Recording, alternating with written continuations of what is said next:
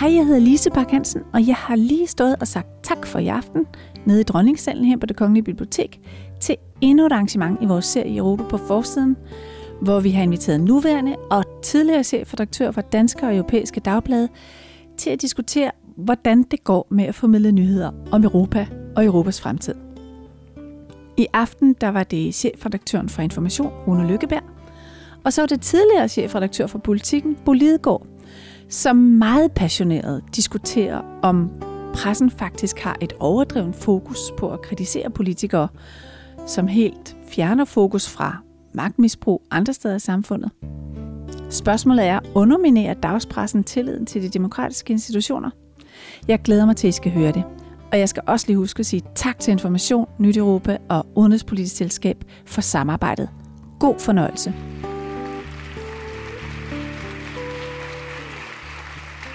Hvad er det i dag, der skaber vores billede af Europa? Hvordan er det publikum her i aften, og vi alle sammen, hvordan er det, vi får opfattelsen af, hvad Europa egentlig er for en ting? Hvad det er for et Europa, vi lever i og med? Hvordan bliver det billede skabt? Jeg mener, at Europa, som vi fremstiller det og kender det, i meget høj grad er skabt som et risikoscenario. Altså Europa er en ramme for indvandring, for immigration, for politisk opbrud, for politisk krise. Det er et fællesskab, og jeg mener, det er blevet et fællesskab, og jeg tilhører ikke dem, der mener, at Europa-fornemmelsen var stærk, dengang vi havde Kieslowski og Kunt, og retten er blevet svag nu. Omvendt. Jeg mener, at vi har fået en fælles europæisk offentlighed, og det havde vi ikke i det 20. århundrede, det har vi fået i det 21. århundrede. Jeg mener, man kan sige, at den opstod i februar 2003, da der var de fælles globale, men særligt europæiske demonstrationer imod Irakkrigen. Der deltog vi i demonstrationer i de samme byer på samme tid, og jeg mener, gang på gang siden har vi lige fra den græske gældskrise til eurokrisen, til EP-valget her, faktisk haft fælles europæiske begivenheder, som vi oplever sammen i en fælles europæisk offentlighed. Det mener jeg er et meget stort skridt fremad, og jeg mener, på den måde befinder vi os faktisk i en samtale med andre europæere og i et skæbnesfællesskab, som også er politisk. Og formidler vi det tilstrækkeligt i pressen? Altså, er vi i stand til i pressen, er du i stand til Information, er resten af dagspressen i stand til ligesom at få den der europæiske politik og den fællesskabsfølelse, som du refererer til, ud til læserne? Eller er det alligevel stadigvæk sådan, at det er mere sjovt at rejse til USA og dække det amerikanske præsidentvalg, og at vi allerede i dag altså ved mere om det valg, der skal finde sted om et år i USA, end vi nogensinde kom til at vide om det parlamentsvalg, som fandt sted i maj sidste år i Europaparlamentet, og som jo ud fra rigtig, rigtig mange målestokke har langt større indflydelse på vores skæbne. Jeg mener, hvis du stiller det op som det enten eller, ikke, så er det klart, at så vinder Donald Trump og Ursula von der Leyen. Altså men det mener jeg også er en forkert måde at stille det op på. Fordi vi befinder os jo i forskellige globale sammenhænge, hvor den amerikanske jo indiskutabelt er vigtig, og også dagsordensættende for os. Så har vi alt muligt kulturelt, der gør, at det er nemmere for os at identificere os med osv. Men når det er sagt, så synes jeg, at det er forbløffende at se, i hvor høj grad EP-valget i det her forår faktisk blev til en begivenhed, som ryddede den hele sendeflade på, det var godt nok på TV2 News og DR2 over i de små offentligheder, men dog, og jeg mener, det er forbløffende at se, hvordan efter Brexit, der er det blevet sådan, at hvert eneste valg i et større europæisk land er blevet en begivenhed, man orienterer sig hen imod. Og det er ikke kun i de aviser, som er privilegeret med at have et relativt lille, højtuddannet publikum som Information. Jamen, det er klart, for det er jo ikke så svært. Det er ikke svært for os. Jeg mener faktisk, det er i en fælles dansk begivenhed. Interessen for Macron er jo, altså da Macron kom til Danmark, det var jo faktisk som en fransk konge, der kom til Danmark. Det var det jo også. Ja, det ved jeg godt, du synes. Men du er jo både royal og frankofil. Men du skal bare... Altså, det er alligevel en stor opmærksomhed at give ham. Jeg noterede mig den anden dag, at begge de gamle tabloidaviser er på fornavn med den britiske premierminister, som ikke engang har siddet i et halvt år. Det siger der også noget om, at det er drama, man følger med. Så jeg mener ja, at der er blevet skabt en fælles europæisk offentlighed.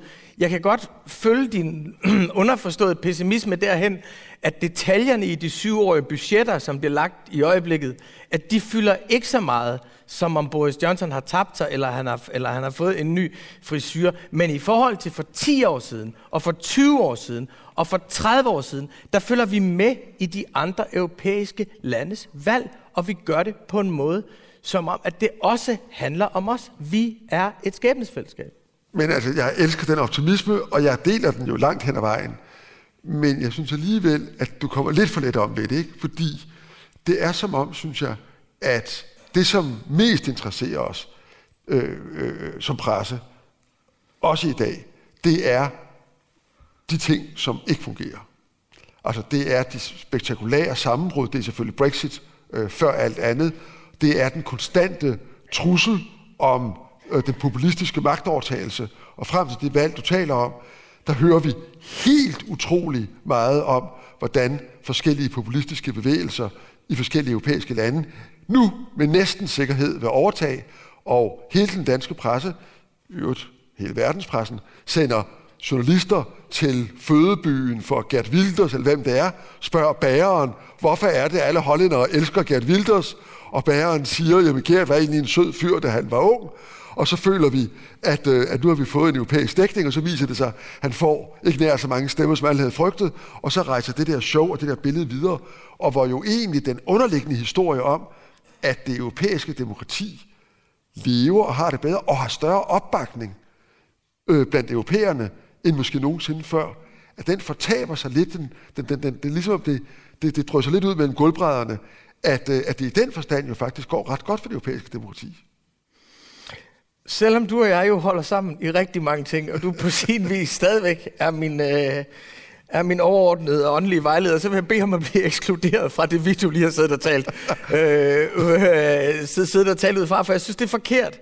Jeg synes, det er sådan her, at der skete nogle opbrud i europæisk politik, som har radikalt undermineret hele det politiske centrum, som de europæiske nationalstater blev regeret fra i efterkrigstiden frem til 80'erne og 90'erne, som er meget, meget dramatiske. Og du kan se lige, der har været delstatsvalg i Tyskland, som vi talte om, hvor socialdemokraterne nede i nærheden af spærregrænsen, altså nede i nærheden af spærregrænsen. Vi har et EP-valg, hvor det borgerlige regerende parti i Frankrig og Socialistpartiet begge to får under 10%. Altså, vi kan jo tage turen hele vejen rundt, og jeg mener, det opbrud har vi jo ikke været opmærksomme på, før det fandt sted.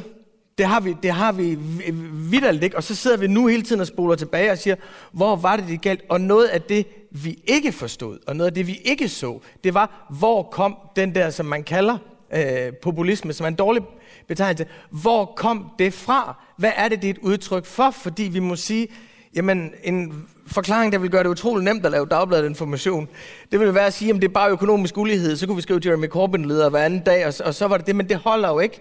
En økonomisk ulighed forklarer heller ikke de gule veste. En anden er indvandring, men det holder jo heller ikke, for du har haft store indvandringsbølger før, uden du ser det her opbrud. Så kan du sige noget med eliterne, men eliterne var jo meget, meget mere autoritære før i tiden. Så jeg ser det sådan her. Vi har faktisk ikke forudset, hvor de her partier kom fra. Vi forstod ikke deres kontekst, og vi forstod ikke, hvad de var en reaktion på, og derfor ville vi efter min opfattelse være idioter, hvis vi ikke orienterede os imod det og undersøgte og sagde, hvad er det for en vrede, det er et svar på. Så det er for mig det er det rigtige sted at gå hen. Lad os se det, vi ikke ved. Lad os undersøge det. Dertil kommer en sidste ting. Det er, at noget, som jeg jo kan være alarmeret over, det er, da man lavede den der forside, der havde man fælles nationale offentligheder. Der havde du etableret nationale offentligheder. Det betød, at folk så de samme steder hen. Den politiske scene var den samme for alle borgere i landet. Det har vi ikke længere. Vi har ikke længere fælles nationale offentligheder på samme måde. Det betyder også, at folk ser nogle andre ting og oplever nogle andre ting, og vi, sjovt nok, selvom vi er meget homogeniseret, så deler vi ikke så er der mange, som vi ikke deler verdensbilleder med. Og den ulighed, der er opstået i vores samfund mellem højtuddannet og lavtuddannet, centrum og periferi, den betyder jo, at der ligesom skal etableres en offentlighed og skabes en fælles scene og et fælles sted at se hen på. Og derfor bliver vi nødt til at gå derhen og se, hvor Geert Wilders både biografisk og politisk blev født. Jeg er jo inde i et langt stykke hen ad vejen, men alligevel ikke helt, Rune, fordi altså for det første så, det der med at skabe den fælles offentlighed, det er jeg ikke sikker på, man lettest kommer hen til ved at starte i ekstremet. Der vil jeg jo, som den uforbederlige reformist jeg er, mene, at forestillingen om, at når man går til det ekstreme, så får man det skarpeste billede på det, som egentlig forener os. Det tror jeg faktisk heller ikke er resultatet af en så at sige strategisk overvejelse, som du der udviklede. Jeg tror meget mere, det er en funktion af, at sådan fungerer de sociale medier. Og også de etablerede medier er blevet meget smittet af den forretningsmodel, for nu at kalde det er, som jo dybest set redigerer ved en helt enkel algoritme alle sociale medier, nemlig at det mest ekstreme, det mest yderliggående, det mest spektakulære, det mest uforsonlige, det som lægger sig længst væk fra mainstream, det er det, som bliver fordelt mest, får mest opmærksomhed, kommer frem på dagsordenen. Og det er klart, hvis man stiller sig der, hvor man siger, at det, der er disruptive, det som bryder med vores konsensus, det er også det vigtigste, så kommer man jo ind i en rolle, hvor man for det første bliver et halehæng til de sociale medier, i stedet for at være et korrektiv. Og for det andet jo også bliver et frivilligt eller ufrivilligt talerør for kræfter, som de fleste mainstream-medier, herunder heller ikke information, ønsker at være talerør for.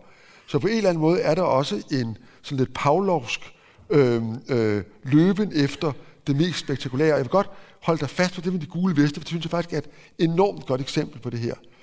De gule veste starter i Frankrig som en meget diffus, men helt sikkert nedefra kommende oprør mod lige helt konkret nogle højere benzinafgifter, men jo mere generelt imod en grundlæggende fornemmelse af, at røvhullerne i byerne bestemmer det hele, og vi herude i provinsen, vi bestemmer ingenting. Vi ved, og du ved, og information ved, og I ved alle sammen, at en sådan bevægelses organisering kun lader sig gøre via de sociale medier. Så kan man så sige, jamen det viser bare, at de sociale medier er en demokratisk kraft og styrke, men vi ved også, at det, de organiserer altid og undtagelsesfrit, er dem, der er utilfredse med centrum. Det gør de så. Så radikaliseres den bevægelse meget hurtigt. Og så længe de råber sådan lidt venstreorienterede slogans og sådan noget, der er hele verdenspressen, inklusive Information, ja, det er nogen, der går på gaden, det er de ægte borgere. Og de der 60%, der stemte på Macron for et år siden, det er ikke de ægte borgere. Dem, der sidder i nationalforsamlinger og folkevalgte, det er ikke de ægte borgere. Den folkevalgte præsident, han er bare et elitært røvhul. Nej, dem, der står nede på gaden, og så er de gule veste på. Det er rigtige mennesker, det er den autentiske folkemening. Og det bliver lige ved med at være, indtil det går op for jer og andre, at de er ekstremt racistiske, ekstremt fremmedfjendske, groft antisemitiske, og i øvrigt jo mener alt muligt forskelligt, om alle mulige ting. Og så er de lidt voldelige. Og så er det ligesom den der enorme revolutionsbegejstring. Den, jo, men det er stadigvæk, så kommer det lige frem her. Og de gule veste, hvis ikke man interesserer sig for dem, så er det ikke også simpelthen bare et spørgsmål om, at der er en iboende fascination af det ekstreme, og lige nu forstærkes det så voldsomt i sociale medier, Det kører bare. Ja, jeg elsker, at du brænder alle mulige vidtløftige teser af, og så stiller du et eller andet petitesse-spørgsmål i slutningen. Så bare, er det ikke rigtigt? Nazismen er på vej ud over hele Europa. Har du lagt mærke til, at der er kommet flere og flere romertal på badevæggene? Altså, hvis vi lige spoler en gang tilbage i dit fyrværkeri af idiosynkrasier, så synes jeg, punkt 1. Det er rigtigt, at der er en radikaliserende effekt i de sociale medier. Enig.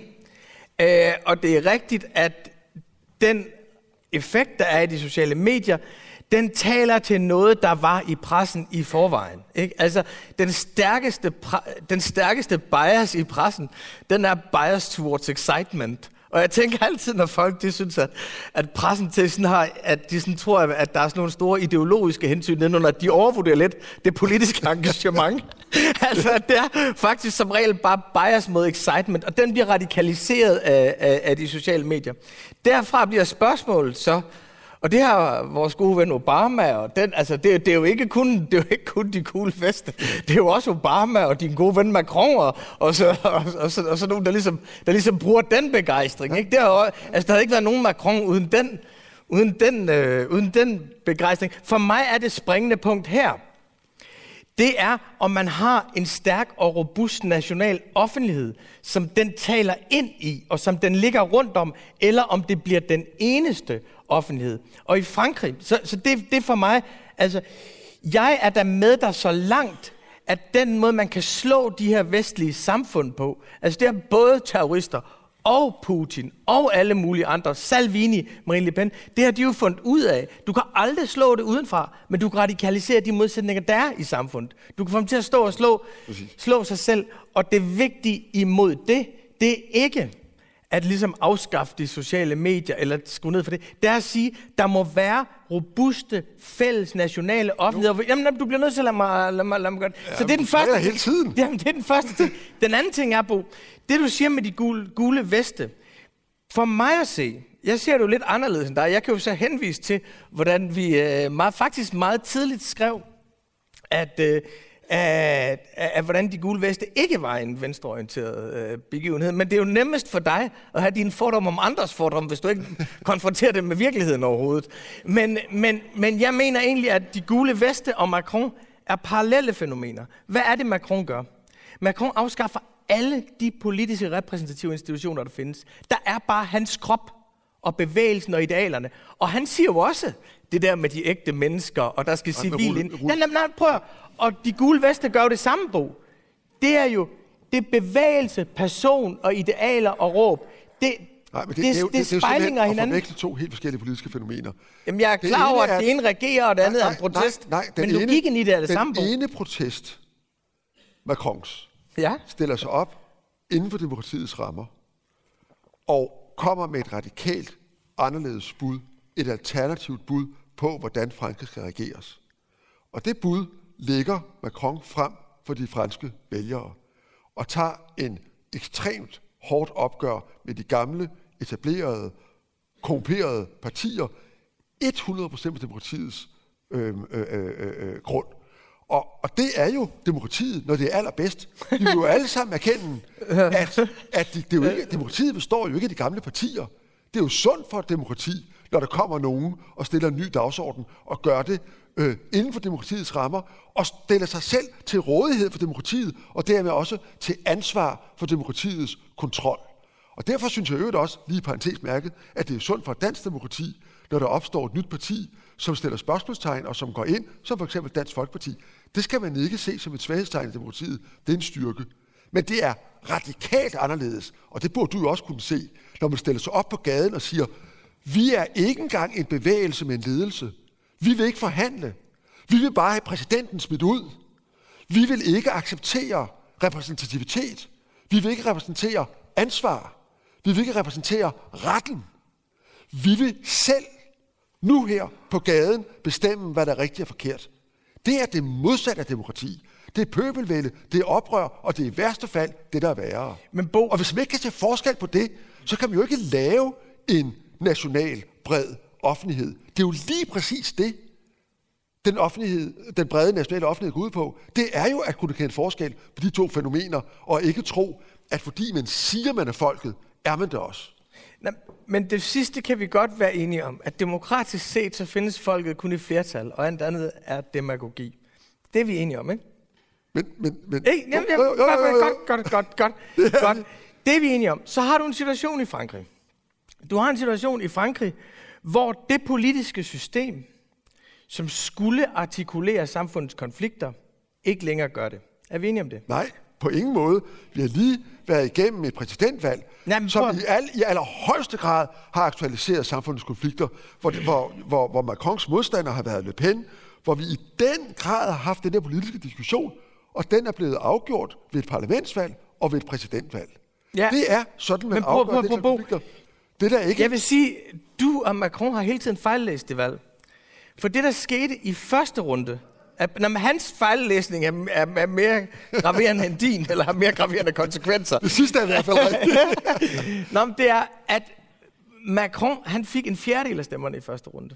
Det var så mange, der ville have Macron, da de selv kunne vælge. Nej, det er opbakning. Og så på grund af det der valgsystem og deres præsidentstyre, som du og jeg jo godt ved, hvor uddateret det er, ikke også? Så på grund af det, så ender han med at få magt og kalde sig for kongen. Og derfor er der ingen artikulation af konflikt. Det du får med de gule veste, det er jo en protest imod dem, der plejer at repræsentere protesten. Og den... Der er ingen af os, der ved, hvad de gule veste repræsenterer, for de repræsenterer lige så mange, som der er gule veste. Og derfor er det ligesom en folkeafstemning. Alle kommer bagefter og siger, de mente nok det, og de mente nok især det, jeg siger. Jamen, det er for nemt, det der, Bo. Du kan ikke sige, at alle, der ikke afleverer deres budskab på en PowerPoint, og så går op, og så et diplomatisk tæk bagefter, at de ikke har noget... Nej, fordi jeg siger, dem, der ikke vil aflevere deres budskab i en stemmeboks, de er ikke demokrater, og dem skal du ikke tage alvorligt som demokrater, hvis ikke de er villige til at stille op. Men Bo, her er jeg jo i den situation, at Macron er jo på min side. Fordi Macron gør jo det. Jeg synes nemlig, at din læsning er, det der råberi, det er pøbelvælge, ignorer det, gå hjem. Jeg ved godt, at provinsen er blevet udsultet i Frankrig. Jeg ved godt, at infrastrukturen falder fra hinanden. Jeg ved godt, at det her samfund er blevet meget, meget vanskeligt at regere. Men gå hjem og hold jeres kæft, eller find nogle folkevalgte, som repræsenterer jer, ikke? For eksempel? Ja. Ja, men det er ikke nogen winning strategy, hvis man vil bringe sit samfund fremad. Bo. Det er det ikke. Det Macron gør, jeg synes hans reaktion, synes jeg var helt rigtig. Det synes jeg også. For det... Jamen, det vil komme bag for dig. Hvad siger du? Fordi, Bo, i modsætning til dig, så accepterede han dem jo som politisk partner. Det gjorde han jo. Han holdt en tale, da de havde protesteret søndag efter søndag, havde 75% af befolkningens opbakning. Og med mindre du ligesom vil have den tese, at flertallet i befolkningen er rene idioter, forfaldet til pøbelvælde, irrationelt har overgrebet, lad nu Macron være konge. Men mindre du vil have det, så må du sige, der er en lille smule rationalitet i det. Den anerkendte Macron jo i modsætning til dig. Så holder han en tale. Han holder en tale. Den tale bliver set af 32 millioner franskmænd. Der får du faktisk, lige præcis der får du skabt en national offentlighed. Der får han mulighed for at svare på kritikken. Og hvad gør han? Han tager den del af deres mange forskellige råb, som han anerkender, nemlig det, der handler om det sociale, det, der handler om økonomisk ulighed, hvor vi er enige om, at han kunne gøre meget, meget mere, ikke også, Bo? Jo. Det, der handler om minimumsløn, og så hæver han minimumslønnen. Han hæver minimumslønnen markant efter. Det gør han efter deres protester. Det, der så sker efterfølgende, det er jo, at opbakningen til protesterne falder. Så han udgrænser volden, den mister sit politiske mandat, og han laver faktisk en form for reform, men nogen, som man altså kan lave en reform med. Det synes jeg er demokratisk grebet. Det er virkelig smukt. Og det er især smukt, fordi han jo tager diskussionen fra gaden og ind på rådhusene. Præcis. Og derved jo lige præcis siger, sådan en debat om, hvad vi er for et samfund, og hvordan det hænger sammen med land og by osv., den hører ikke hjemme på gaden. Den hører hjemme i en ramme, som netop er en demokratisk ramme. Og han tager den derud, og han gør det i øvrigt primært til en diskussion med de lokale borgmestre osv. Det er virkelig et greb, og et stærkt greb for en folkevalgt politiker. Ja. Og det er jo ikke, men Rune, det er jo ikke et spørgsmål om, at jeg eller andre mener, at det er forkert, at mennesker har holdninger, eller meninger, eller udtrykker dem. Heller ikke, at de går på gaden og udtrykker dem. Det, som jeg opponerer mod, det var sådan set ikke i denne omgang så meget de gule veste, som jeres enorme begejstring for dem. Fordi at I har den der iboende idé om, at dem, som er valgte, dem, som står til ansvar for vælgerne, for domstolen osv., det er aldrig rigtigt de legitime. Dem, der er legitime, det er dem, der ikke vil stå til ansvar. Og dermed mener jeg, at I stiller jer uden for lige præcis det, som Macron gør, hvor han siger, jamen vi er jo en del af et samlet hele, og det er os, der er valgte, det er vores institutioner, som skal løse de her problemer. Fordi hvis ikke det er det, så er det jo ikke demokrati. 2 ting til det, for jeg er faktisk, altså hos dig er det jo en metafysik, at det der med, at alle de andre holder altid med folkemasser, når du står alene og forsvarer apparatet. Det er det på. Det er ikke alle de andre, der skyder på. Det er dig, Rune, der skyder på. Det er ikke alle de andre. Det passer ikke. Men jeg vil sige, du har ret i din metafysik, men du har ikke ret i virkeligheden. Fordi... Nå, men altså, jeg vil give dig ret i metafysikken, hvis vi starter der. Jeg vil give dig ret i metafysikken, at når det er sådan, vi ser det arabiske forår, folk på gaden i Kairo, så tænker vi, de tilfældige mennesker, der er på gaden der, det må være folket, de må have ret. Og det gør vi jo af en bestemt grund. Det ligner os. Ja, præcis. Og vi synes, dem, der ligner os, det er altid de bedste. Så jeg giver dig ret i, at den trækning er der. Altså, at den der med, at folk, der marcherer en marche, ikke? det er også din egen helds romantik, ikke? Folk, der marcherer, må have ret, og det må være folket i bestemt ental, og dem har vi en tendens til at hylde, og jeg synes, det har været så sjovt at se nogle af historierne efter det arabiske forår, hvordan at demonstranterne i Kairo har regnet de vestlige medier ud. Altså det der med, hvis bare vi kan lave nogle scener, hvor der står et par 100.000, så tror de, det er hele den egyptiske befolkning, der er der. Og jeg er ret i, det er jeg enig med dig i, Bo, det er vores yndlingsfigur. Ikke? Folket mod den illegitime leder, hvis man så bare fjerner Milosevic, Saddam Hussein og alle de andre, så bliver det godt. Metafysisk er vi enige, men det, som er Macrons læsning af de gule veste, er jo, at når den meget store utilfredshed, der er i Frankrig, og som jo, det interessante var, at det var jo en meget decentral protest. Det var en protest, der fortsatte by efter by efter by i meget lang tid. Så er det fordi, der er et underskud af legitimitet i hele vores politiske system. Så er det ham, der har afskaffet alle de repræsentative institutioner, der siger... Han har ikke afskaffet noget som helst. Jo, det har han. Han har bare smadret et par partier. Det er ikke det samme. Der er ikke én institution, han har afskaffet. Nej, men han anerkender dem ikke som en indflydelseskanal. Nå, men så laver han jo de her store debatter. Han laver... Ja. Og så efter det, så laver han noget, det er jo noget, jeg vil med. Så laver han de her folkehøringer, og nu har han jo begyndt at have de her klimahøringer, hvor han faktisk inddrager befolkningen i sådan nogle citizens assembly, hvor de får et halvt år, så har du 100 borgere. Kan du høre det noget, jeg har foreslået før på? så har de en given periode til at komme frem med løsninger på klimaforandringer. Og det han oplevede jo, det var, at han kunne ikke i det politiske system komme igennem med at hæve benzinpriserne. Så fik han de her protester imod sig. Derfor blev han nødt til at aktivere demokratiet rundt om institutionerne og lave de her debatter, så han betragtede dem ikke som en destruktiv idiotild, men som et krav om deltagelse. Og han stillede en scene til rådighed for dem, og jeg tror, det kommer til at bringe ham videre. Jeg vil sige, at du er næsten større fan af Macron, end jeg er. Hvis du tager det som altså, jeg tror, han ligefrem bød det gule veste velkommen. Det tror du ikke. Men lad det være. Hvor bor det europæiske demokrati? Det europæiske demokrati, når vi siger demokrati, så tænker vi det jo ud fra det, vi har og det, vi kender. Det vil sige, vi tænker det ud fra nationalstaterne. og hver gang der er noget, som skal være nyt, og som skal være demokratisk, så måler vi det ud fra nationalstaterne. Jeg mener også, at meget af vores kritik af EU, det er, at demokrati, det er jo sådan her med partier, parlamenter, og deltagelse og repræsentation, lovgivning og udøvende magt. Og folk. Ja, og folk. Altid i flertal på.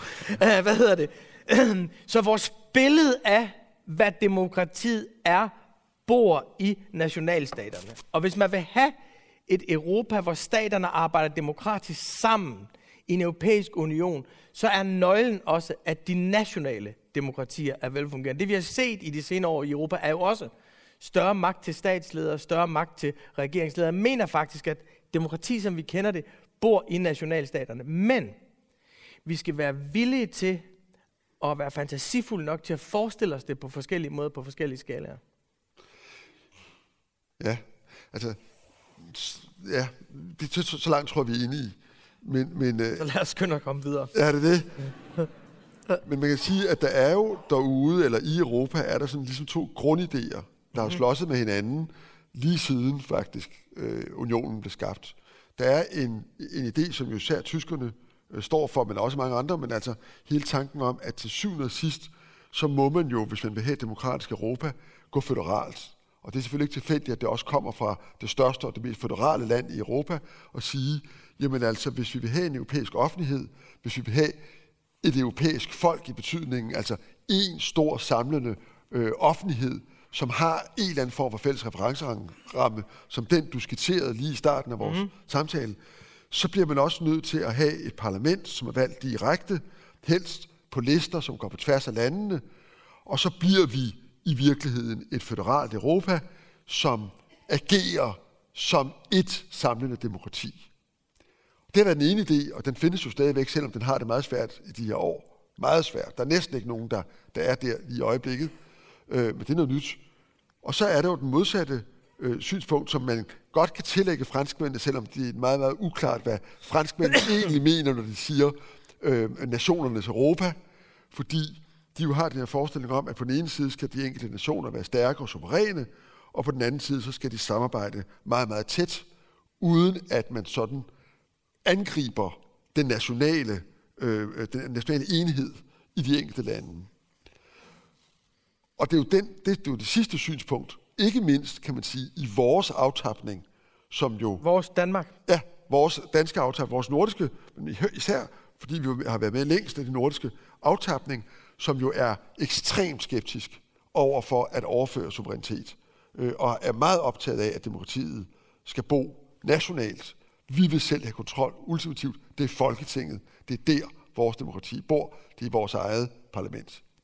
Og det er klart, at et af de dilemmaer, som jeg synes hele tiden bliver et paradoks, også i den danske offentlighed, når vi diskuterer Europa, det er jo, at når vi så insisterer på, jamen det er os selv, der er suveræne, så kan vi jo ikke samtidig have, at Europa er det. Og det vil sige, at man kan jo ikke have det ultimative demokrati to steder. Man kan ikke have to parlamenter oven på hinanden, som er uenige om, hvem der bestemmer. Det har man så lidt, fordi vi sådan har lavet et kvart føderal struktur med Europaparlamentet, som jo har en vis indflydelse og har en vis kontrollerende magt. Men samtidig er vi jo blandt dem, der allermest siger, men vi vil bevare det her, og derfor ikke flytte demokratiet til Bruxelles, og ikke tillade, at de så at sige kan bygge noget op oven på os. Og det dilemma, det er jo et, som hele Europa slås med hele tiden. Vi slås med det, alle slås med det. Og jeg synes, det er meget svært at komme med det logiske svar, fordi på den ene side, så er jeg jo enig med dig, det du sagde før, at vi opfatter jo demokratiet efter en national målestok. Og vi ser det hele tiden i en national målestok. Og vi opfatter vores folk i en national målestok. Så derfor er mit spørgsmål til dig i virkeligheden lang indledning til et spørgsmål, som det er, når du så siger før, jamen vi er jo begyndt i højere grad at se den her europæiske offentlighed i nogle bestemte situationer. Og lige nu ser vi den ikke bare i nogle begivenheder, men vi ser den også på nogle temaer, som for eksempel klima, hvor der virkelig er sådan en fælles opfattelse i Europa af, nu bliver vi nødt til at gøre noget, og vi bliver nødt til at få nogle mennesker til at komme ind i Europa, altså ind i parlamentet og kommissionen, som virkelig vil gøre noget. Men kan vi skabe en fælles europæisk offentlighed, og kan pressen være med til det? Jeg synes jo egentlig, offentligheden... Jeg tror ikke, det er offentlighed, du mener, at du spørger, om vi kan skabe en fælles europæisk offentlighed. Så kan du sige en fælles europæisk diskussion? Det mener jeg godt, vi kan. Der er jo ligesom to veje ind i spørgsmålet. Altså, der er jo en anden måde at dele det, du kaldte for den franske og den tyske vej. Der er også en anden tilgang til det. Nu svarer jeg en bagdør på dit spørgsmål, jeg skal nok komme til det. Der er også hvis man ser på, hvad for nogle problemer har vi i Europa, ikke? Hvis man siger, okay, vi har klimaproblemer. Vi har beskatningsproblemer. Altså, det Helt vildt, at USA med alt, hvad de ellers har gjort for at smadre resterne af deres socialstat, dog kan have en højere selskabsskat, end vi kan i Europa. Det er fordi staterne ikke konkurrerer imod hinanden. Og så har vi her i Europa, så har vi Irland og så videre, andre stater, der ligger og konkurrerer det nedad, hvor man kan se det, at vi vil være suveræne, ødelægger det for os. Og selv ikke, så du har nogle skatteproblemer, så har du nogle migrationsting og flygtningeting. Altså ting, hvor hvis du går fra de objektive problemer, så må du sige, dem her kan Europa kun løse bedst i fællesskab. Hvis du går fra problemerne til løsninger. Derfor er vores ven Thomas Piketty har jo ret i, at hvis man virkelig vil skabe økonomisk retfærdighed i Europa, så bliver man også nødt til at kunne handle i fællesskab. Så sådan, hvis man går fra problemerne, så dikterer de fælles europæiske løsninger et stærkt Europa. Hvis man så derimod, i stedet for at gå fra løsningerne, så går fra borgerne, ikke? Så er det meget svært at se de borgere, der er i Bulgarien eller Danmark, eller sådan noget, for den sags skyld, se sig repræsenteret i forhold til klima, indvandring, selskabsskat af en kommission, eller et parlament, som ikke har nogen offentlighed. Så for dem, der bor, for borgerne, bor demokratiet i nationalstat. Ikke? Så spørgsmålet bliver for mig, og nu jeg kommer til svaret på det spørgsmål, spørgsmålet bliver for mig, hvordan kan man i de enkelte nationalstater skabe et mandat, som gør, at de europæiske ledere kan handle i fællesskab. Det bliver ligesom, at det... Så jeg mener, mandatet til stærk fælles handling bliver nødt til at komme fra nationalstaterne, fordi ellers får du alle de andre ting imod det hele tiden. Og jeg mener faktisk, at der er vel efter Lissabon, hvor stats- og regeringslederne kommer til at fylde med, der kan man faktisk se, altså, der kan du faktisk se, at de ting, som EU bliver optaget af, bliver faktisk også ting, der ligger tættere på borgerne. Det bliver ting, og derfor får du også det her med, at pludselig ser du i forhold til Amazon, Google, Facebook, faktisk kan EU noget, som de enkelte nationalstater gerne ville kunne gøre, og som borgerne nu ser, det kan jeg kun, fordi vi har uddelegeret magt til EU. Det er ikke nogen nem vej, men jeg tror, det er den vej, der både giver effektivitet og legitimitet. Det er i hvert fald også den vej, jo vi er gået, kan du sige, og meget markant siden Brexit-afstemningen. Og der er ingen tvivl om, at det europæiske råd med stats- og regeringscheferne, det er dem, der kører med klatten nu. Det er jo også dem, der har udnævnt den kommission, som nu snart skal tiltræde. Selvom parlamentet er skide sur over det, så er det jo deres kommission. For første gang nogensinde er det lederne, der har sagt, nu vil vi sætte den her. Men lige præcis når det gælder de spørgsmål, som du var inde på før,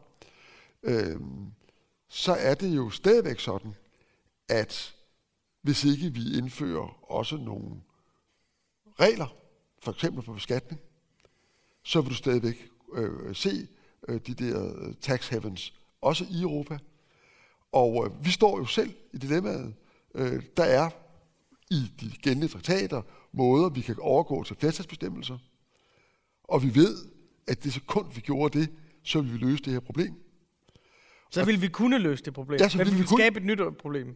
Ja, det kan man sige. Altså, jeg vil sige, lige på skatteområdet tror jeg sådan set ikke, du vil det, fordi det er jo der 4-25 lande mod 2-3. Ja. Og de lande, som det vil gå ud over, det er altså de lande, som så at sige hugger skatteproveny for os andre. Og et af de lande, som er allermest imod det, det er jo Danmark. Ja. Og det er egentlig ikke, fordi det er os, der stjæler skatteproveny. Tværtimod er vi jo dem, der bløder. Men det er det principielle synspunkt, at vi ikke vil have, at 25 lande skal kunne bestemme over 2. Og det er jeg ikke sikker på. Og du kan jo komme ind, lige nu står vi op og bøvler med Polen på klimaet, ikke? Fordi de er på grund af deres kul og sådan noget. Så det er jo, det jeg tror kommer til at ske i hvert fald, og som er den naturlige forlængelse af sådan set den tankegang, du har, som også er min egen, det bliver ligesom, det bliver jo ligesom de enkelte landes stats- og regeringschefer, der begynder at skubbe i retning af det, som deres borgere, som vi vil. Så det, der kommer til at ske, og som jo ligger lige for, det er, at franskmændene kommer til at sige til tyskerne, som de jo har sagt i mange, mange år, hvorfor går vi store ikke forrest? Og nu har de jo sat britterne af, eller britterne har sat sig selv af, og der er der ikke rigtig nogen til at stoppe dem, og så vil de sige, så gør vi det. Og så kan I andre ligesom overveje, om I vil definere jer selv som i anden ring, eller i tredje ring, eller hvor I vil være, men nu gør vi det gerne vil gå fremad, for vi vil have løst de her problemer, og vi har ikke råd til at vente på, at der er et Danmark eller et Irland, som ikke vil have det. Og det stiller jo nogle store krav til sådan et land som os, fordi vi jo i de sidste mange år har prøvet at holde os meget tæt ind på kernen i Europa, fordi vi jo så indlysende har kunnet se, at det er der, vores interesser bliver varetaget. Ja. Men samtidig holder vi jo stadigvæk afstand på nogle af de vigtigste områder, ikke? Så Og hvad er din egen konklusion, Bo? Min egen konklusion er, at vi i offentligheden, for nu lige vende tilbage til den, som egentlig er tema, Ja, selvfølgelig. at vi i offentligheden er tilbøjelige til at glemme, hvor stor opbakningen til det europæiske projekt egentlig er, også i den danske befolkning, og at den er voksende. Og det er jo en indirekte måde at svare på. Præcis. Jeg tror faktisk, at også med det, der sker i resten af verden, i USA, i Storbritannien, for den skyld i Rusland og i Mellemøsten, rundt om i Europa, at der er en voksende fornemmelse af, at det kunne godt være, at selvom vi meget nødigt vil arbejde sammen med de lande, der ligger lige omkring os, så er det måske alligevel at foretrække frem for så mange andre. Jeg synes, der er noget, der taler for dit synspunkt. Og det er, at hvis man ser på... altid noget. Hvad siger du? Men altså... Jamen, jeg tror, vi er jo enige om, at der er behov for fælles europæisk klimahandling. Fælles europæisk. Og vi er enige om, at der er nogle kampe mod nogle multinationale selskaber, som er afgørende for at kunne opretholde de europæiske socialstater. Så vi er jo enige om det, og jeg synes, der er... Altså, så vi er jo enige om målet et eller andet sted, så jeg nok vil have mere omfordeling, end du vil og sådan noget, men lad det ligge. Men... Det ved jeg da ikke, hvad det er. Men jeg synes, du har ret i det, at det vi har set efter Brexit, det synes jeg er utrolig interessant. Det er dem, der plejede at true i Danmark med at sige, så vil vi ud, ikke? Altså deres holdning er nu, altså Dansk Folkeparti, jeg tror, at deres holdning er nu følgende. Ikke alene vil de ikke kræve en folkeafstemning i den næste periode, de vil kræve en folkeafstemning i den næste periode. Og de vil, på det tidspunkt, når Brexit er forhandlet på plads, så vil de gøre deres stilling op med, hvad de vil anbefale til den folkeafstemning, som de altså vil anbefale om et par valg. Og Enhedslisten har også bevæget sig væk, så EU-modstanden, den reelle EU-modstand i Danmark, er de facto ikke længere rigtigt repræsenteret i det politiske system. Og Nye Borgerlige. Ja, men den er svag, ikke? Den er svag, Bo. Og sammenholdet i den europæiske union er blevet væsentligt stærkere efter Brexit. Så der er jeg sådan set enig med dig i, at der er en større opbakning, end de regerende tør forlade sig på. Altså, at de har et større mandat til at lave ting i Europa, og de får bare... Altså, og hvad er det, de er bange for? Jamen, og det er så den næste del, der jeg kan godt forstå frygten, for det er jo ikke mig. Altså, jeg kan godt forstå frygten, fordi det vi jo ser i alle europæiske lande, så vidt jeg kan se, det er jo, at du har nogle nye politiske konflikter, som har en fællesnævner, og det er graden af uddannelse. At du har de højt uddannede over for dem med lavere uddannelse, som har alle mulige udtryk, centrum mod periferi, folk mod elite osv. Og det, altså, hvis du artikulerer den konflikt, hvis du laver noget, der radikaliserer den konflikt, så bliver det umuligt at regere. Altså, det er jo derfor, det selv i mange stater har været svært at danne regering. Mange europæiske stabile demokratier har meget, meget svært ved bare at danne regering. Og, altså i konsolideret velstående. Jo, men Bo, det er bare en konflikt, man har. Man er bange for at åbne, og det er derfor, jeg siger, at vejen til europæisk handlekraft, det er social og politisk balance inden for de enkelte nationalstater. Ja, men jeg er bare bange for, at du blander to ting sammen her, fordi der er jo ingen tvivl om, at den meget radikalt stigende ulighed, som vi har oplevet både i Europa, men jo især i den del af Europa, der er den angelsaksiske del af Europa, og især i den angelsaksiske verden i det hele taget. Altså USA er jo helt ekstremt, Storbritannien meget ekstremt, lidt mindre udpræget i resten af Europa, men stadig meget udpræget. Der er jo ingen tvivl om, at den meget markante omfordeling af samfundets goder, der er sket, har skabt øgede modsætninger og meget mindre tillid mellem forskellige befolkningsgrupper. Det mener jeg er hævet over enhver tvivl. Enig. Og det er også klart, at den bevægelse har været i gang i mange år, eller ikke i så mange år, men altså siden omkring årtusindskiftet, men er blevet endnu mere markant, efter man så at sige socialiserede omkostningerne ved at rette op på finanskrisen, mens man ikke socialiserede profitterne, hverken før eller efter. Præcis. Og det er klart, det har efterladt store dele af befolkningen med en meget dyb og særdeles velbegrundet mistro til, og så tror jeg til gengæld, at vi bliver uenige. Det har ikke så en skid med at være uddannet eller ikke uddannet at gøre, og det har ikke engang rigtig noget at gøre med at være elite i betydning, om man er i regering eller ikke regering. Det er meget presseskabt. Nej, det er fandme noget pis på. Men modsætningen til elite forstået som dem, der er meget rige, eller dem, der er... Den modsætning er ægte, men den er jo enormt forvredet samtidig af, at det du jo ser i de lande, hvor, kan du sige, den politiske reaktion er stærkest, det er jo, at nogle af de mennesker, der bliver valgt, er jo altså næsten partiagtigt repræsentanter for præcis de rigeste og de mest altså skamløst kapitalistiske og grådige kræfter. Så stort set alle de populister, der sidder på magten rundt omkring, er i øvrigt enig med, det er ikke noget godt udtryk, de er jo alle sammen både korrumperede og personligt ekstremt velhavende og rige, og beriger sig jo på bekostning af de vælgere, der stemmer på dem. Det er jo interessant. Så jeg tror, at det der er på spil, og det som ligesom trives på ryggen af den velbegrundede utilfredshed eller sociale indignation blandt den halvdel af befolkningerne, som føler sig snydt med rette, det er jo en meget, meget giftig blanding af sociale medier, som hele tiden stadigvæk kører på det oprørske, og som jo spiller helt eminent dygtigt på en etableret presse, som stadigvæk har det oprørske som sit ideal. Altså hvorfor er det, at den fineste stillingsbetegnelse, man kan have i information, det er whistleblower? Det er fordi, at hvis man er dem, som på en eller anden måde går helt ind i magten, og så ud af den og forråder den, så er man jo næsten per definition helten i den moderne fortælling. Og det er man, uanset om magten er legitim eller ej. Og det er jo derfor, I er glade for en Edward Snowden, som sidder i Putins Rusland, og gør, hvad han kan for at undergrave de vestlige demokratier. Det er fordi, at han helt uomtvisteligt var med til at lave store afsløringer af korrumpering i den amerikanske efterretningstjeneste. Men det han forrådt sit land, og det han nu sidder og hjælper en mand, som jo er i hvert fald ikke demokratisk i nogen forstand, det er ligesom glemt i den sammenhæng.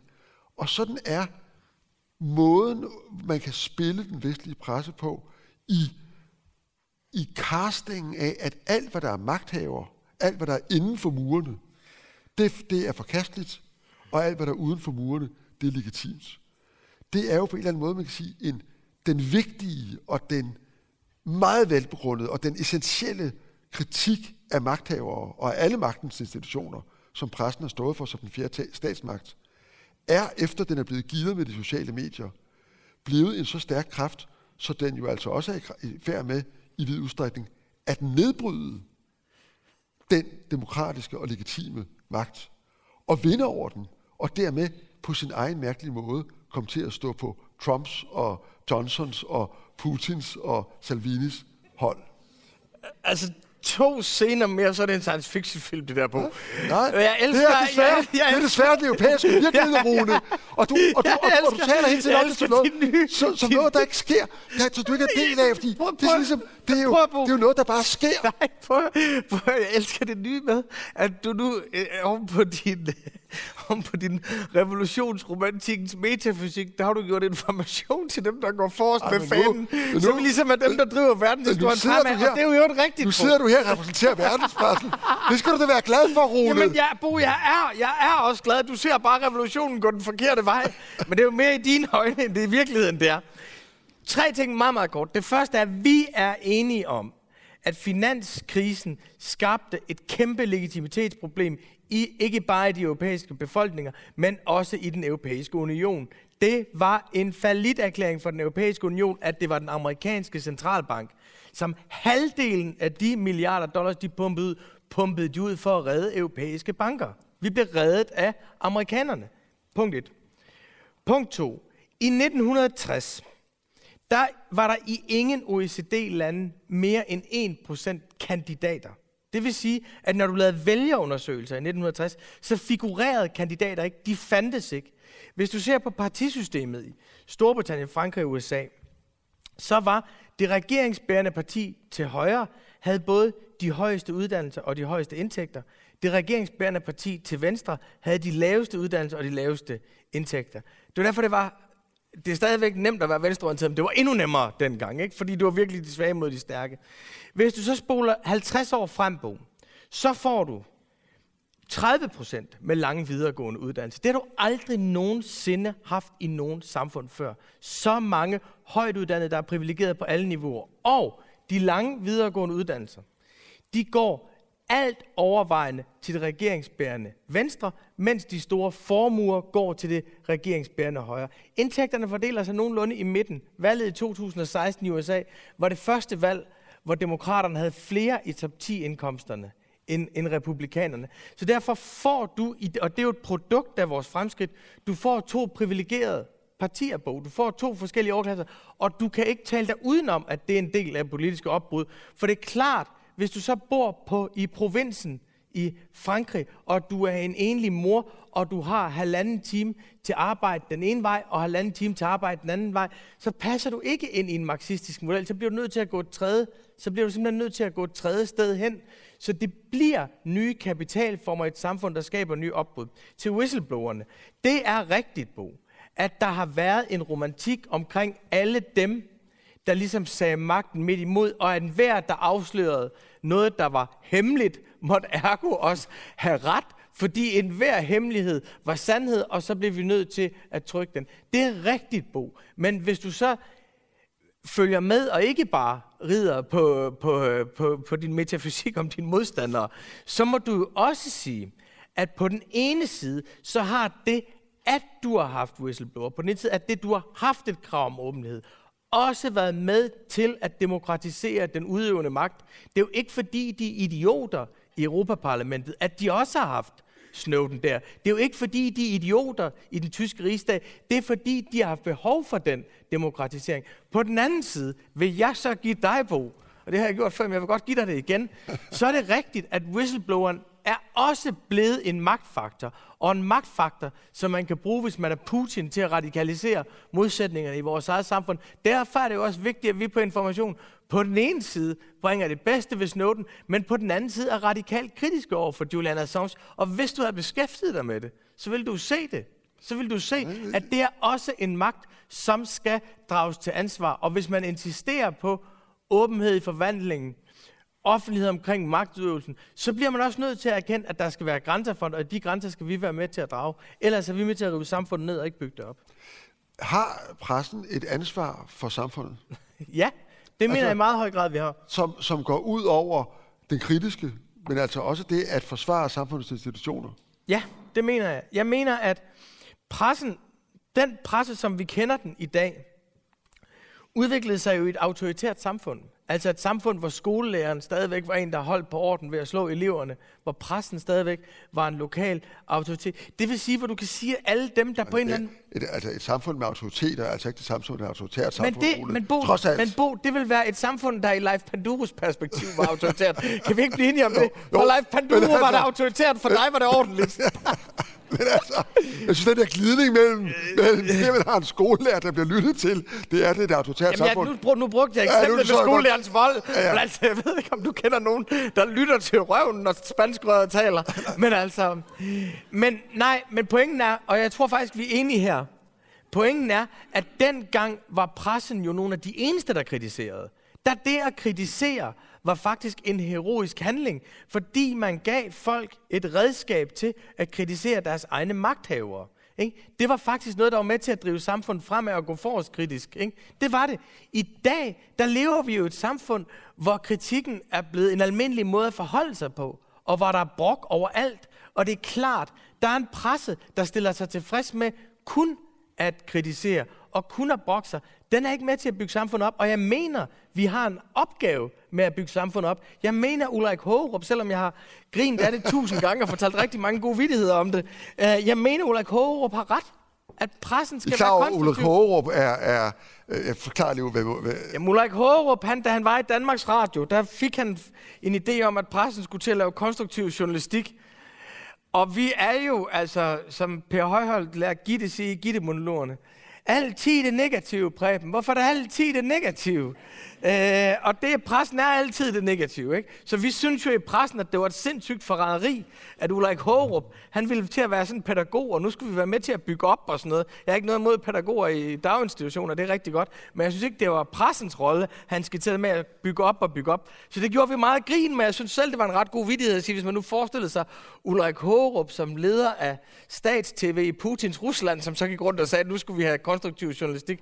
Hvordan ville det så være? Men jeg må erkende, at han havde ret. Han havde ret i, at det at være presset i et samfund, der har kritiseret sine autoriteter, det betyder, at man skal være med til at bygge en offentlig samtale. Man skal være med til at forsvare samfundsinstitutioner, og man skal holde sig for øje, at når vi kritiserer magtmisbrug, så gør vi det jo ultimativt, fordi vi har det samme mål som dem, der udøver magten, nemlig at skabe et retfærdigt samfund. Og men det er et stort skifte for os, og jeg synes, at alle mine kolleger er i gang på hver deres måde, men det er et stort skifte for os. Ikke bare, altså det er et opgør med hele Ray-Ban og læderjakke-romantikken og cowboy-romantikken. Det er et kæmpe skift for os. Men hvis vi skal blive ved med at have det privilegium at være presse i det her samfund, så skal vi stå ved det ansvar, det er, at vi vil bygge det op og være konstruktive og være med til at finde løsninger. Det mener jeg er et nyt imperativ for os. Er det ikke en del af det? Jeg er enig. Fuldstændig enig. Sjovt nok. Men er det ikke også, er der ikke en anden dimension i det også? Eller et andet opgør? Fordi der er dels det der med negative, og det positive, og det opbyggelige, og det ikke opbyggelige. Og det er jo meget, meget, meget svært at undgå, at det bliver kvalmt lige pludselig, og det er selvfølgelig også det, der gør, at du kan grine af Ulrik også. Men for mig at se, er der et andet dilemma, som også ligger meget, meget dybt i den måde, den vestlige presse, og det bestemte kun den danske, fungerer på, og som jo også gør den altså meget let at spille for de kræfter, både udefra og indenfra, som gerne vil spille den. Nemlig det, jeg indimellem, også tror jeg, i nogle af vores diskussioner, har kaldt Watergate-syndromet. Ja, det har jeg hørt før. Og det er jo et spørgsmål om, at man siden Watergate har man jo haft generation efter generation af journalister i Vesten, hvor man ligesom har professionaliseret uddannelsen af journalister. Og det, man har lært dem, det er, at den ultimative journalist, den ultimative helt, ham, man laver film om, det er jo den, der afslører magtens korrumpering, og det, at de øverste magthavere i demokratiet i virkeligheden er en sammensværgelse, som hænger sammen, og som benytter sig af kriminelle metoder, og så videre. Altså, man finder en deep throat, og så kommer man altså rådenskaben til livs. Ja, det er pissegodt. Sig noget mere på. Og det er jo det, som også gør, at man sådan har i dag mediechefer, der siger, vi skal have en kavling, vi skal have en kavling. Og en kavling, det betyder næsten altid, vi skal ligesom afsløre, vi skal afdække rådenskaben i magtens centrum. Og det er klart, hvis man har den sådan grundinstinkt, og det er jo ikke fordi, der ikke er rådenskab. Der er jo altid rådenskab, pister, op og nede osv. Og det er ikke fordi, pressen ikke har en vigtig rolle i at afsløre det. Det er jo uomtvisteligt. Og det vil, tror jeg, ingen, der nogensinde har været i pressen, anfægte. Men hvis det ligesom bliver hele branchens ethos, at det er det handler om, så får man altså også en journalistik, som i ekstremt høj grad fokuserer på det, frem for eksempel, hvordan i alverden får man løst klimaproblemet? Eller hvordan i alverden får man enderne til at mødes i et europæisk samarbejde omkring skatteunddragelse? Altså det er væsentligt lettere at skrive om, nu er der fundet hvidvask sted her, eller nu er der nogen, der profiterer for noget der. Og det er jo med til at skabe opmærksomhed omkring det. Det er jeg med på. Men det er ikke nødvendigvis med til, for eksempel, som vi lige gjorde bare lige forsøgsvis et øjeblik før, at nærme sig de der kritiske punkter om, hvorfor er det, vi som Danmark modsætter os en harmonisering af de europæiske selskabsbeskatninger. Og hvor klogt eller ikke klogt er det. Det er jo en anden måde at beskrive det samme problem på, men det er bare ikke rigtigt det, der giver en kavling. Jamen, hvis vi nu tager... Altså, jeg mener egentlig, at kavling bliver givet til mange forskellige ting. Hvis vi nu tager det der med altså, jamen, tag det væk. Ja, hvis vi nu tager det ud, så mener jeg, at... Jeg anskuer problemet en lille smule anderledes. Jeg anskuer det sådan her, at der er forskellige former for magt i vores samfund. Der er økonomisk magt, der er bureaukratisk magt, der er juridisk magt, og så er der politisk magt. Og i meget, meget lang tid, der har langt størstedelen af den journalistiske energi, den er gået på at afsløre journalistisk magt. Og det vil sige, politisk magt. Fordi det sidste er der ingen, der beskæftiger sig med. Jo, det er det eneste, som i hvert fald er hævet fuldstændig over kritik, det er pressen. Men hvis der var nogen, der gjorde det, så ville du ikke kunne ride rundt som den eneste som rider, der tager kampen selv. Og du er jo den eneste, der overlever den romantik, for du siger, jeg tager kampen alene mod magten. Men jeg kan have en bekymring for, at vi overkritiserer det politiske system og lader alle de andre slippe. Så problemet er ikke, at vi er for kritiske. Problemet er, at vi er automatkritiske mod dem, der faktisk skulle kæmpe for os imod de andre. Og der må jeg jo sige, at noget, som jeg synes er kæmpe fremskridt, der er sket i de senere år, det er jo, at man går til sådan nogen som Danske Bank. Fordi hvis du ser Danske Bank-bog, så er det jo tydeligt, at de har ikke regnet med at blive kritiseret. De har regnet med, at der ikke var nogen, der ville drage dem til ansvar. De har jo siddet i år efter år efter år og gjort ting, de vidste var ulovlige. Og Mærsk har siddet der. Samfundsstøtter har siddet der. De har siddet og gjort ting, som man ikke ville turde gøre i en eneste kommune, fordi man vidste, at pressen kom efter dem. Og det er sket, at finanssektoren har fået deres MeToo-moment. Det er fandme et kæmpe stort civiliserende fremskridt for det her samfund, at de bliver udsat for den samme behandling, som det politiske system bliver udsat for. Så min pointe vil være, vi skal være kritiske, meget mere kritiske over for de andre magthavere end de politiske, for de har sluppet, og de er blevet stærkere, samtidig med, at vi har svækket det politiske system. Og min bekymring kan være, at vi gør det for hårdt for dem, der faktisk skal kæmpe på vores vegne i det politiske system, så de løber over og får det tredobbelte i alle mulige meningsløse jobs, som bare handler om at tage røven på offentligheden, så du øger den økonomiske ulighed. Og jeg synes det lige fra MeToo, som holder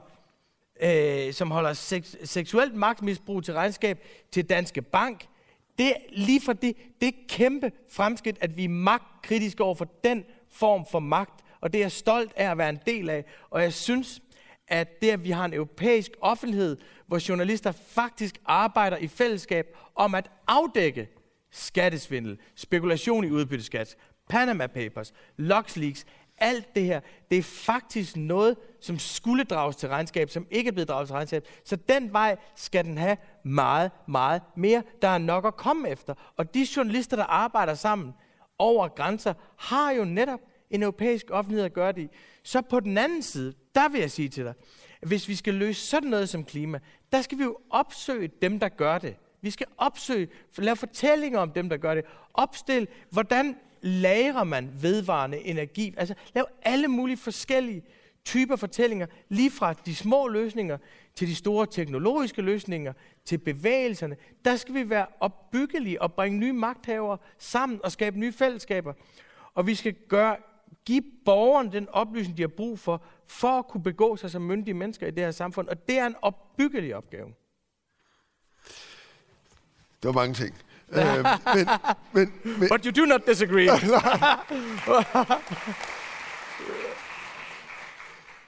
Men jeg er jo meget langt hen ad vejen enig i næsten det hele. Men der er stadigvæk nogle hjørner af det her, som du meget behændigt undgår, også når du sådan lige tager kritikken af Danske Bank og hvidvask med i samme åndedrag som MeToo. Fordi der er faktisk meget stor forskel. Og det er ikke fordi, jeg nu vil i gang med en stor MeToo-debat. Jeg kan se, at du sidder næsten og glæder dig til det. Men nej. Men jeg synes, at hver gang jeg sådan har antydet, at de sociale medier også spiller en eller anden rolle, og den måske ikke er entydigt positiv og sådan noget, så er du selv med sådan et overbærende smil, som om, at det er sådan bare den sædvanlige maskinstormer mentalitet, og at den der sådan fundamentale kritik af, hvad er det egentlig, de sociale medier gør ved vores offentlighed, og hvad er det helt specifikt, den gør med vores skrevne presse, og den del af pressen, som faktisk burde repræsentere en, kan du sige, en mere civiliseret offentlig debat. Ikke af den grund mindre kritisk, men måske mere afbalanceret, og med nogle af de hensyn, som bliver. Helt det der, det undgår du lidt, også fordi, at det jo kommer lidt i konflikt med dit billede, du ellers gerne vil tegne af en presse, som faktisk i vid udstrækning får del sol og vind lige. Men sig lidt om, hvad du egentlig tænker om de sociale medier, og den måde, de spiller sammen, og måske ikke spiller sammen med dine og andre aviser. Jamen Bo, prøv at høre. Jeg kan godt pege på noget, der er dårlig journalistik. Jeg kan godt pege på ting, hvor pressen er ødelæggende. Jeg kan også godt, altså de der ting, som du beskriver, jeg kan jo godt se, hvordan det, der sker, når man skal sælge sine abonnementer på en ny måde, når du skal sælge dem digitalt, og ligesom kasseapparatet, altså direktionens kasseapparat. Du selv udtrykte det. En dag sidder inde i hovedet på den enkelte journalist. Ja, ikke på Information. Der sidder modstandsbevægelsen herinde, Bo. Modstandsbevægelsen og friheden.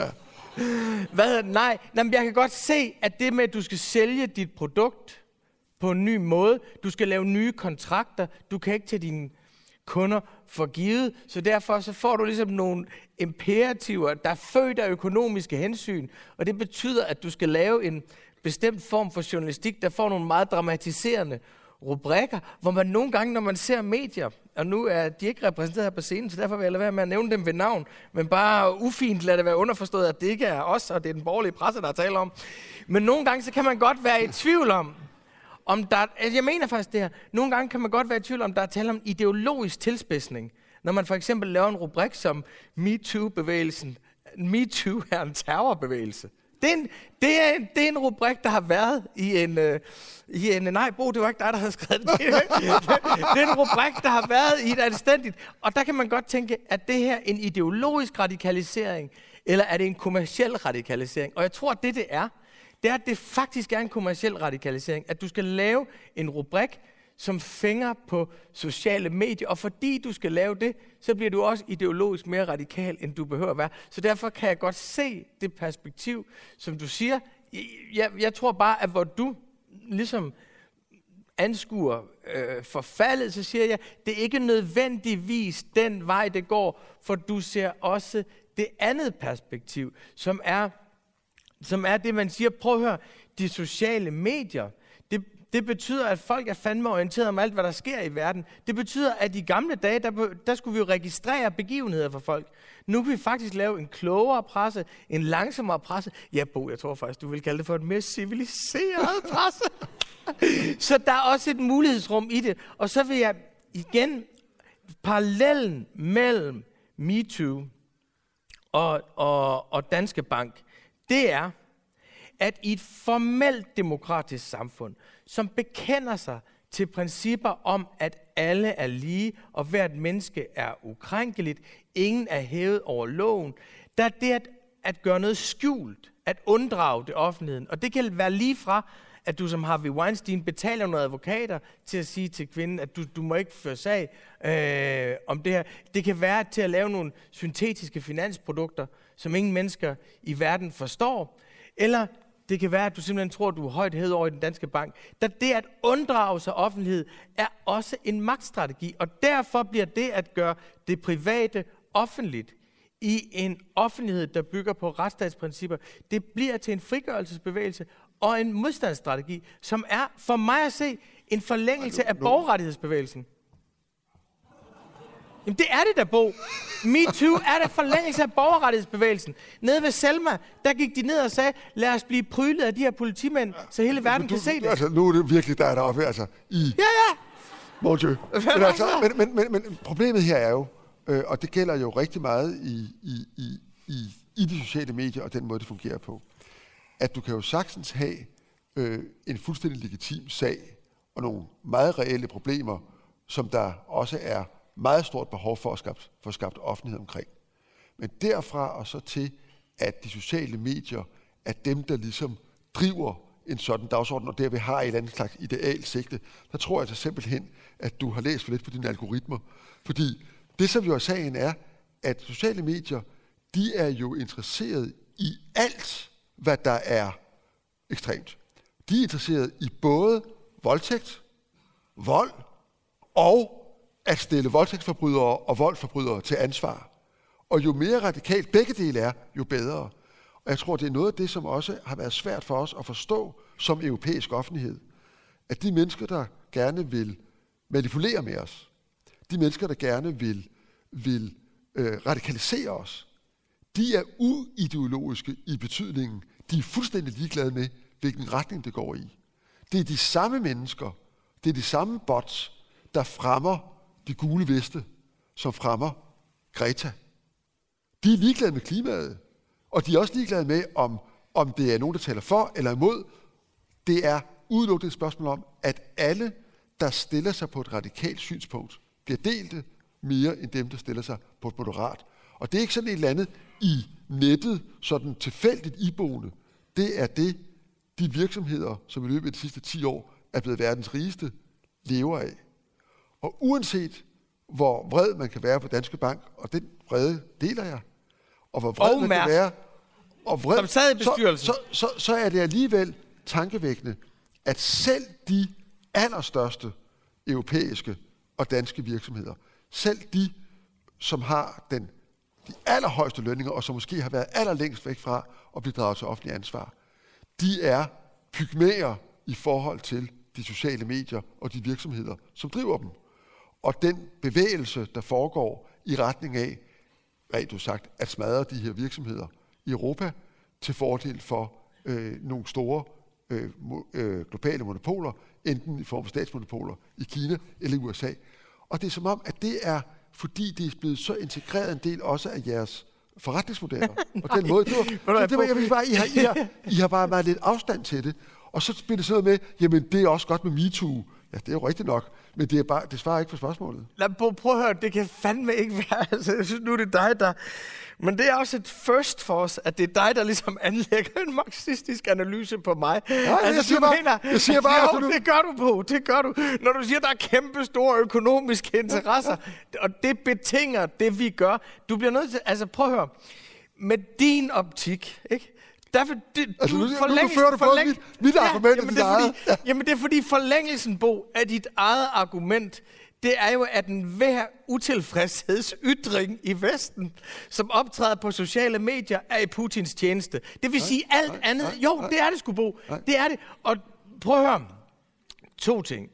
Du kan i hvert fald, men jeg kan ikke andet end at se det som et fremskridt, at alle dem, der bliver udsat for nedværdigende og fornedrende oplevelser i rum med meget stor økonomisk og magtmæssig ulighed, at de har en kanal, hvor de kan skrive ud, MeToo, jeg bliver også udsat for det. Jeg kan ikke se det som andet end en forlængelse af feminismen og et fremskridt. Det i sig selv, at de kommer til ord, der ikke før kom til ord, deres underkuelse byggede på det, det kan jeg ikke se som andet. Bare det er en lidt demagogisk måde at svare på mit spørgsmål om, hvordan sociale medier har indflydelse på pressen, og sige, at det er jo godt, at kvinder, som bliver mishandlet, har en kanal for det. Det synes jeg på en eller anden måde er en demagogisk trick, for ikke at svare på det spørgsmål, jeg stiller dig. Nej, men Bo, prøv at høre. Jeg vil så sige, det store spørgsmål for mig i det her, det er, om den magt, som de her selskaber udøver, og har etableret på meget kort tid, og som jo på mange måder er en interessant dannelseshistorie, fordi de jo opstået i de liberale samfund, på de liberale kapitalistiske præmisser, og var jo, altså, Obama elskede jo Google, ikke? Obama elskede... Vi havde jo alle sammen en forestilling om, at det åbnede en mulighed for almindelige mennesker til at både kommunikere og skrive og udtrykke sig. Men spørgsmålet er for mig at se, og det er et skæbnespørgsmål for de vestlige samfund, det mener jeg, det er, om dem, der udvikler en magt, som egentlig er en radikalisering af kapitalisme, demokrati, ytringsfrihed osv., om det bliver en magt, som bliver et herredømme, der er hinsides vores demokrati, om vi overhovedet har kræfter til at holde dem til regnskab og splitte dem op. Og der mener jeg, men det er jo mit synspunkt, det behøver ikke nødvendigvis være dit. Nu siger jeg mit, så kan du bruge de sidste 3 minutter på at forklare dit bagefter. Lad mig gætte på, det bliver noget med bots og Putin. Men prøv at høre, mit synspunkt er jo, at de her virksomheder har også tilvejebragt en global offentlighed, hvor du får en global protest imod dem, og du får en protest, som gør, at det har fået meget store konsekvenser i USA. Zuckerberg bliver drevet ind i kongressen, og måske får vi en præsident lige om lidt i USA, der bliver valgt på at ville gøre op imod det. Og det er et skæbnespørgsmål, om de også tilvejebringer betingelserne for deres egen kontrol. For deres egen modstand, eller om de faktisk, når det kommer til stykket, vil gå over og bekende sig til Trump og hele den højrefløj for at være imod det. Det er der, jeg synes, du er næsten utilladeligt naiv, fordi når du betragter dem som, eller beskriver dem som, altså det er klart, de er kapitalistiske, det er klart, de er libertanere på den måde, at de ikke står til ansvar for nogen eller noget. Der er ikke nogen presselov eller nogen ytringsfrihed. Det er begrænsende. Det er også på det punkt meget radikale bevægelser og virksomheder. Og det er klart, det er enormt interessant, om vi kan nå som samfund, så at sige, at tøjle dem, og om vi har en offentlighed, og om vi har en dagspresse, som hjælper os til at forstå, hvad er det egentlig for fænomener. Og når du kobler ordet demokratisk på dem, så er det jo ud fra en eller anden forestilling om, at de er til rådighed for alle. Men sagen er, at det er jo lige præcis ikke sådan, det fungerer. De er til rådighed for de mest radikale. Jeg ved godt, at du kan... Jamen det skal du ikke grine af, fordi det er jo... Det er bare fordi... Det er jo som om, at du forestiller dig, at det er jo bare fordi, at der er rigtig mange, der mener det her, at det er dem, der vil spredt mest. Men det du ikke, tror jeg, helt gør dig klart, det er jo en forretningsmodel at fremme dem, der mener det her. Det er jo derfor også, at efterretningstjenester begynder at blive bange for, når de arbejder med de mest radikale og mest voldelige udtryk. Det er jo fordi, at det er jo ikke sådan, så hvis rigtig mange synes noget meget radikalt, så er der rigtig mange, der synes men prøv at bo, det er en accelerator for det. Det er vi jo ikke... Altså, når Zuckerberg, han står i kongressen i sidste uge og siger, det er ikke vores opgave at afgøre, hvad der er sandt og hvad der er falsk. Ikke? Så siger han jo også, at vi skal bare have fripas til at sprede alt vores lort, fordi uanset om det vi spreder, det er, at Obama han er født i Kenya, eller at klimaforandringer er noget kineserne har fundet på, uanset hvilke løgne han spreder, så får det outcome, at han bliver rigere, og hans markedsmonopol bliver større, og hans dæmoniske magt bliver større endnu. Det er vi ikke uenige om. Der er vi jo begge to marxister. Men det jeg siger på... Det jeg siger på... Men den stakkels magt, det er i hvert fald ikke set på Facebook. Det jeg siger... Nej, men at der er et økonomisk imperativ, som bruger det borgerlige samfunds principper som instrumenter til at underminere det. Det er det, jeg mener. Ja. Og det er jo en marxistisk analyse. Enig. Godt. Og der er det, jeg siger. Jeg tror på, at en global offentlighed er en civiliserende instans, hvor frie mennesker i fællesskab ikke vil finde sig i det. Det tror jeg på, og det er jo derfor, jeg er i pressen, og det mener jeg er vores opbyggelige opgave. Og dermed har vi også fået en fantastisk udgang på vores samtale, fordi det, som er så utrolig vigtigt, det er jo, at I, der er, og som sidder der, i den presse, I tager den opgave helvedes alvorligt. Og det er en opgave, som ikke bare handler om at angribe eller korrigere eller kontrollere magt i de etablerede magtstrukturer, men som du var inde på før, at brede den magtkritik ud, også til de strukturer, som i virkeligheden er allersværest for os at begribe. Og nu nævnte du bankerne og de finansielle institutioner, og det er jo gode eksempler. Og jeg får så til, det er altså også selve den måde, vores offentlighed skabes i de sociale medier og i samspillet mellem de sociale medier og pressen. Jeg har ikke at sige på, tak.